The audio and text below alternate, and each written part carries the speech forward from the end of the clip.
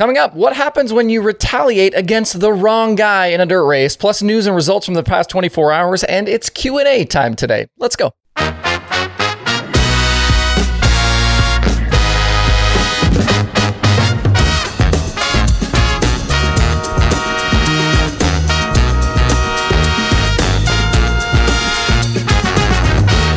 It's Thursday, July 6th. I'm Justin Fiedler. This is Dirt Tracker Daily. We'll kick today's show off with a dirt racing version of Come On, Man. Back to Monday night at Waynesfield Raceway Park, the non-wing Buckeye Outlaw Sprint Series was in action for a 30-lap main event. Series points leader Ricky Lewis started from the 10th position and ended up driving through the field to pick up the victory over Luke Hall and Cody Swanson. In the process, though, Lewis made some sketchy moves and drew the ire of several competitors. One of those moves involved a poorly timed slide job near halfway on third running Paul Dews. Two made contact, which then sent Dews off the backstretch. The caution was thrown as Dews rejoined the racetrack, and the driver was clearly upset about the way he was raced. That's not uncommon.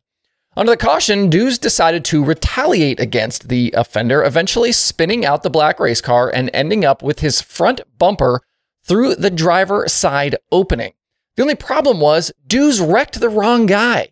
Instead of going after Ricky Lewis, he wiped out Landon Simon, who was not involved in the original incident at all. Simon was obviously upset about the whole thing and was eventually restrained by series and track officials after he climbed out of his car and did some yelling and some other things to try and show his displeasure. Simon posted to social media later on that Dews' car hit his arm and had his head pinned against the seat, which I think would have most drivers probably pretty upset. Lewis ended up taking the win on the night, and Dews was DQ'd for the rest of the program. In response to everything that happened, the Boss Series issued a statement yesterday following a complete review of the night. Ricky Lewis has been placed on probation for the next 3 races for his actions, as he was driving through the field, and Dews is suspended for the remainder of the 2023 Boss and Fast Series seasons.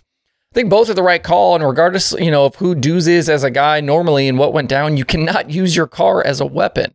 And it's made even worse by the fact that Dews ended up going after the wrong driver and the wrong car. He's lucky Simon wasn't seriously hurt in the incident. Paul Dews, come on, man. The Boss Series is back at it on Saturday at Atomic. You can watch it live over on the Cushion. Last night's Summer National show at Red Hill ended up being postponed because of weather. They will try again on Monday, July 10th. The series is headed for Macon Speedway tonight, and things are full go after their recent storm damage that they had from the facility. Tonight is the 43rd running of the Herald and Review 100 at Macon, and their busy weekend continues Friday and Saturday with USAC sprint cars. A really great effort there from everybody at Macon to get that track repaired from the storm damage and be ready for these races. But unfortunately, Macon isn't the only recent example of a track damaged by storms. I got alerted to this via an email last night, but Eagle Raceway in Nebraska is currently cleaning up and repairing their facility after a Tuesday storm knocked a light pole into the grandstands. Track owner Roger Hayden told local news WOWT that he thinks it's about $80,000 in damages. They do have a plan in place for some temporary lighting and repairs and still hope to race this coming Saturday night. With the Super Dirt Car Series on Wednesday, Matt Shepard went to victory lane in the previously postponed 75-lapper at Orange County Fair Speedway. Larry White led early from the pole, and Brett Hearn was out front for a bit as well, but Shepard got to the lead on lap 44 and was in control the rest of the way. Hearn settled for second with White in third at the checkered. With Matt Williamson down in 14th on the final rundown, Shepard was able to extend the championship lead to 35 points now.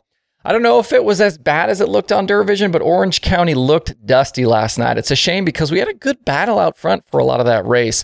Super Dirt Car Series is back July 11th at Big Diamond. In some racetrack news, the future for Pennsylvania's Pittsburgh Motor Speedway has been in doubt for a while as the Miley family worked through selling the track. In the last week, a deal was closed with Pittsburgh area businessman Blair Kress Jr. purchasing the speedway. Kress supposedly has a local landscaping and tree service, but according to a release from the track, he does plan on continuing to operate it as a racing facility. The deal is effective immediately, and PPMS has racing this coming Saturday. To see more details, head over to ppms.com. Up at Deer Creek Speedway tonight, the Gopher 50 weekend gets going for the Lucas Oil Late Model Dirt Series. Thursday and Friday are $5,000 to win prelim programs to help set up Saturday's action. That is going to result in a $50,000 to win main event. Like we talked about back on Monday, Ricky Thornton Jr. continues to lead the Lucas standings with Hudson O'Neal, Brandon Overton, and Tim McCready currently holding down the 4 locked-in championship chase spots. Chris Madden, Jonathan Davenport were prelim winners at this event a year ago, while Brandon Overton is the defending winner. With the Outlaws off this weekend, you should see quite a few of those teams toe up for this event and join the Lucas regulars. I think that'll include names like Bobby Pierce, Chris Madden, Brandon Shepard, and probably a lot more. RTJ has currently won 4 straight Lucas features and 7 of his last 8. Tonight's racing can be watched live on Flow Racing if you cannot get there. All right, I posted in the YouTube channel community tab yesterday looking for questions for a Q&A segment, so let's jump in. Quite a few questions from everybody. We'll start it off. Meg C has 2 questions. Who do I think is the best up-and-coming dirt racer, and what can be done to make sprint cars safer? Looking at up-and-coming dirt racers kind of depends on the series, how far down you want to go. I think a couple of names that are interesting right now. Corey Day on the sprint car side, obviously a young guy from California winning a ton out there, and I think we'll probably see him more and more come back east to do some different things. On the late model side, I like what Drake Trotman's doing right now with the Summer Nationals. I know he hasn't quite broken out for that first win yet, but he's won a ton in modifieds. He's been very fast with the Summer Nationals this year, on that late model side. And Trey Mills, 15-year-old kid, just won the Hunt the Front show at Why Not Motorsports Park. Definitely one to maybe keep an eye on kind of in that southern part of the country. As for sprint car safety, it's really tough. We kind of need to just continue pushing on all fronts. We need facilities to be better. We need cars to be safer. And it's difficult because, the entire sprint car community is using the same chassis, the same parts and pieces that they have for a very long time. So any major changes affect a lot of different people, a lot of different teams. And so as the series and tracks work through a lot of this stuff, they have to be really careful about how they go about this. And you could bury these teams pretty easily. But I think the fire safety systems, the fire suppression systems are a move in the right direction. There's obviously still some things that need to be worked out there. But hopefully, better safety gear for the drivers, more safer cars, more safer racetracks, and we can, hopefully start to avoid some of these guys getting injured. In a similar vein, Gent Jim asks, should a stronger area around the driver of a sprint car, like a survival cell, bigger tubing, etc., be mandatory? I'm not exactly sure what the answers are here. You normally think kind of the further away from impacts you can get the driver, the better off you're going to be. But obviously, like I just said, making sprint cars bigger or changing things around the driver is going to have a big kind of, trickle down effect for, anybody that's running a sprint car. So you got to be careful with that stuff. You don't want to put people out of business, but obviously you want people to be safe as well. But anything we can do is better than, what we have right now. Paul wants to know if we have too many classes in dirt track racing. And I think there's probably an argument to be made that that's true. It's obviously an issue at some of these racetracks where they're running 7, 8, 9, 10 divisions on a Friday or Saturday night. Obviously they're trying to get as many cars into the facility as they can. That helps the back gate. But there's just, I don't know why you would want to sit through that many divisions of race cars. And obviously there could definitely be some consolidation. I don't even know how many different modified divisions there are at this point. With different crate engines and different spoilers and, tires. And it's like there's stuff all over the place, but I do think there are probably too many divisions. Jeremy's question is, why can't dirt track racing be a unified sport? Is there a benefit in splitting the viewing platforms between USAC versus All-Stars versus Outlaws? Both other sports on a national and global stage have a unified platform to follow the sport. Is that not a missing piece in the evolution of the sport to the next level? I certainly agree. I think there could probably be a little bit of paring down of some of the streaming services and some of the sanctioning bodies, but it won't happen. Things are so territorial. Everybody wants to have their piece of the pie. And unless somebody starts coming in and buying up a whole bunch of stuff, I just don't see that happening. We've seen a little bit of that types of consolidation like in the past, 15, 20 years ago, kind of with what World Racing Group, kind of how they started out. But it becomes very difficult to try to manage all of that and run all of that. So it probably should happen. I don't know that I would hold my breath for it to actually happen. Brian asks, why don't dirt late models have a 32-gallon fuel cell like they did for decades? And he says, is methanol legal in dirt late models? I don't know why the change. Current cells via the Lucas and Outlaw rulebooks say that late model fuel cells have to be 32 gallons.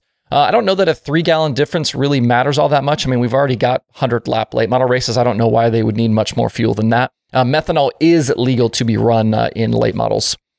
Clippo asks about different ways to treat racetrack surfaces instead of water. His original question is quite lengthy, mentions oil being used in the past at certain surfaces, and he's wondering if there's maybe other environmentally friendly alternatives. And I'm assuming this question comes from some of the issues we've seen this year with tracks taking rubber and having issues and things like that. I don't know about the science of dirt racing, of dirt track surface preparation, things like that. I don't know if there would be alternatives out there.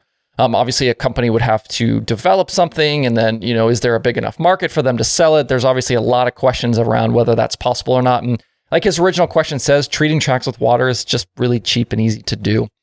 Drake wants to know if I have any sleepers for the Million Kings Royal outside of the ones that I mentioned on the videos. He thinks Brian Brown is somebody who could surprise some folks and contend. I don't think Brian Brown is actually a surprise at Eldora. We've seen Brownie run really well at Eldora plenty times in the past. I think the guys we're going to watch out for right now, Rico, David Gravel is a guy who has a ton of momentum coming into this week. I think Brian Brown, Anthony Macri, you look at a guy like Brent Marks.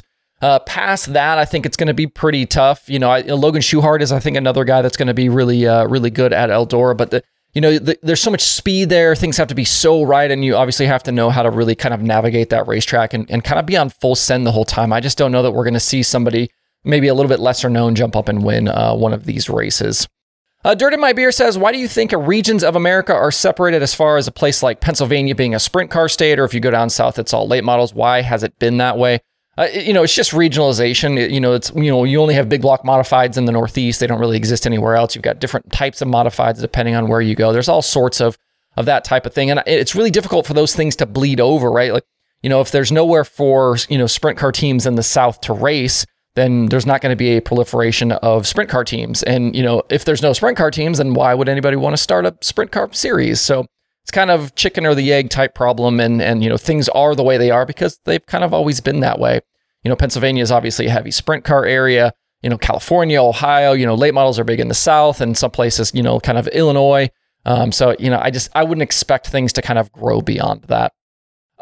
Nope, sorry, you're wrong. Wants to know, psychological question. Why do racers fight tooth and nail on the track, sometimes ending in punches being thrown, but then when one of us wrecks, all the competition comes running to help fix a competitor's car? Why do we do this?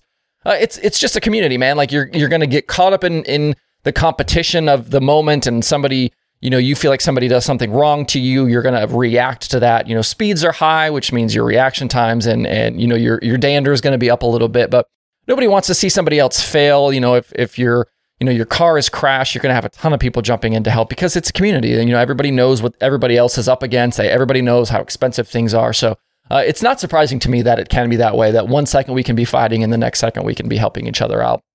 Finally today, Kenny wants to know Joseph Joyner's chance at Why Not in a mod. If you don't know, Joseph Joyner is going to run this weekend at Why Not Motorsports Park in a Chase Holland car. Chase is actually a fellow YouTuber as well, besides the Hunt the Front guys. I think Joseph is actually a really talented driver. I know there are tons of haters out there who, want to see Hunt the Front fail and don't think they're very good and all of that type of stuff. But I think Joseph is actually a pretty talented race car driver. And jumping in a car like, Chase has got some nice stuff. I don't see any reason why he wouldn't be able to do well there. All right, thanks everybody for the questions. We'll do this again in the future. That's it for today's show. Make sure to hit up that streaming schedule over at dirttracker.com/watch tonight. Hope you guys have a good Thursday out there. We'll see you right back here tomorrow.